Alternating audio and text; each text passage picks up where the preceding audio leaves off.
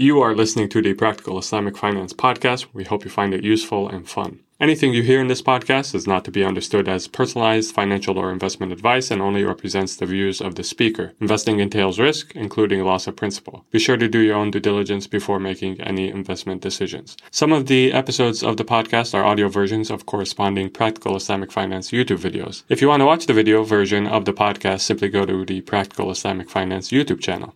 Now, without further ado, Bismillah, let's get started. There is a 50% chance that the advice in this video will save you 50% of your money, so listen up. You don't really know the character of a person until you have a conflict with them.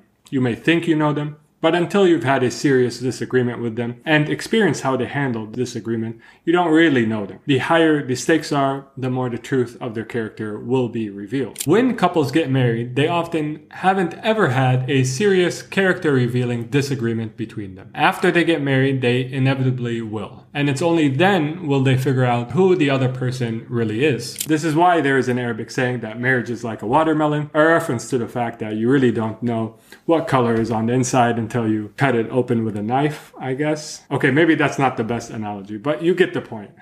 Please don't cut anyone. In many cases, who a person actually is ends up being both a shock and a disappointment to their spouse. And the marriage ends in divorce. Specifically, around 50% of marriages end up in divorce. You may think that you are immune to this risk, but in truth, there's a 50% chance that you're wrong about this. Divorce is not only emotionally devastating for those involved, but especially nowadays, it is financially devastating as well. Divorced couples often have a lot of bitterness and resentment towards one another and end up purposely trying to deplete the other party's finances and sap them from any type of happiness they may hope to have, even if this comes at the expense of their own happiness, their own finances, and their own children. By the way, many of them will behave in this way all the while maintaining their 5 daily prayers and doing the things that on the surface are the marks of a pious person. Meanwhile, they treat the person that they once loved, have a child with the utmost amount of ill will and malice intent, as if they were Abu Jahl in the flesh and they are, on the other hand, the angel Jibreel who couldn't have done anything wrong. This is, by the way, a telltale sign of a hypocrite. In the hadith, Abdullah bin Amr said, the Messenger of Allah, peace be upon him, said, "There are 4 traits whosoever finds themselves in is a pure hypocrite,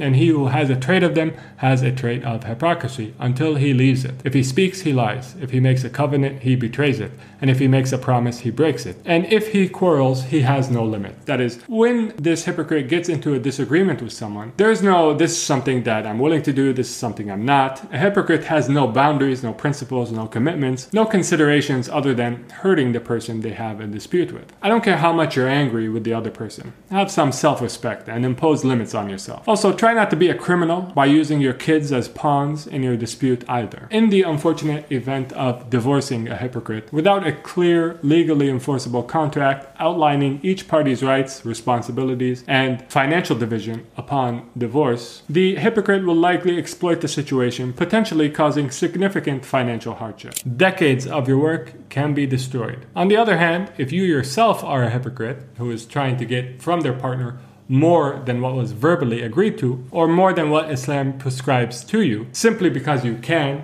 and the court system in your country will allow you to do it, then just know that every penny you take more than your right in Islam is a penny that you stole. In truth, you are a thief, and I suspect you will be judged as such on the day of judgment. I don't really care what the other person did to you, which you now think justifies your theft.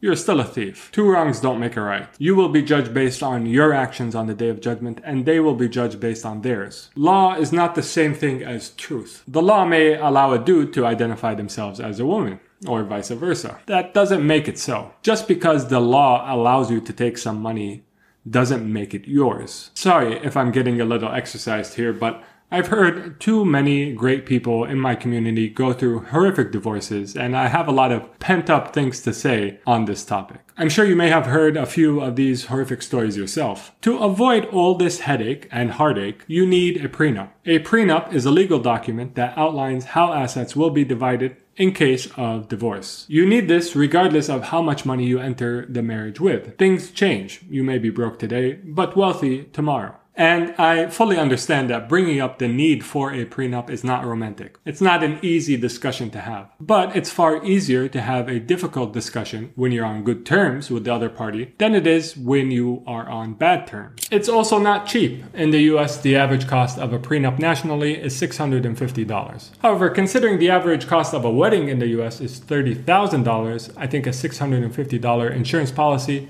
seems rather reasonable. Maybe instead of getting a 7-tier wedding cake, get a 5-tier one instead. Regardless of how you get your prenup, make sure to have a lawyer review the prenup to ensure it's enforceable and it complies with the law. Consider hiring a lawyer with a fixed fee or a limited scope arrangement to save on your costs. It'll cost you a lot less than what a divorce attorney will. Keep in mind there's no agreement you can come up with that will pre-settle things like child support and custody. A judge will end up deciding those things. So just because you have a prenup doesn't mean you've de-risked the relationship entirely. There is still substantial risk. So make sure to marry wisely. Choose someone whose innate sense of right and wrong is still healthy and strong. Someone who knows that they are being watched at all times by Allah subhanahu wa ta'ala, and someone who understands Islam to be more than just praying and fasting, but a way of life that determines how they treat others, what they are willing to do, and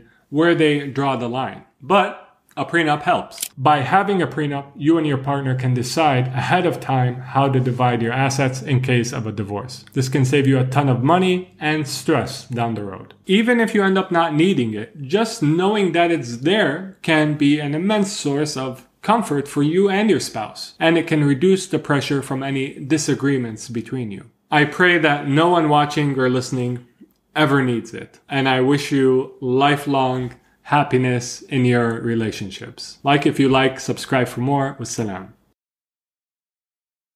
Thank you for listening to the Practical Islamic Finance Podcast. We hope you enjoyed it.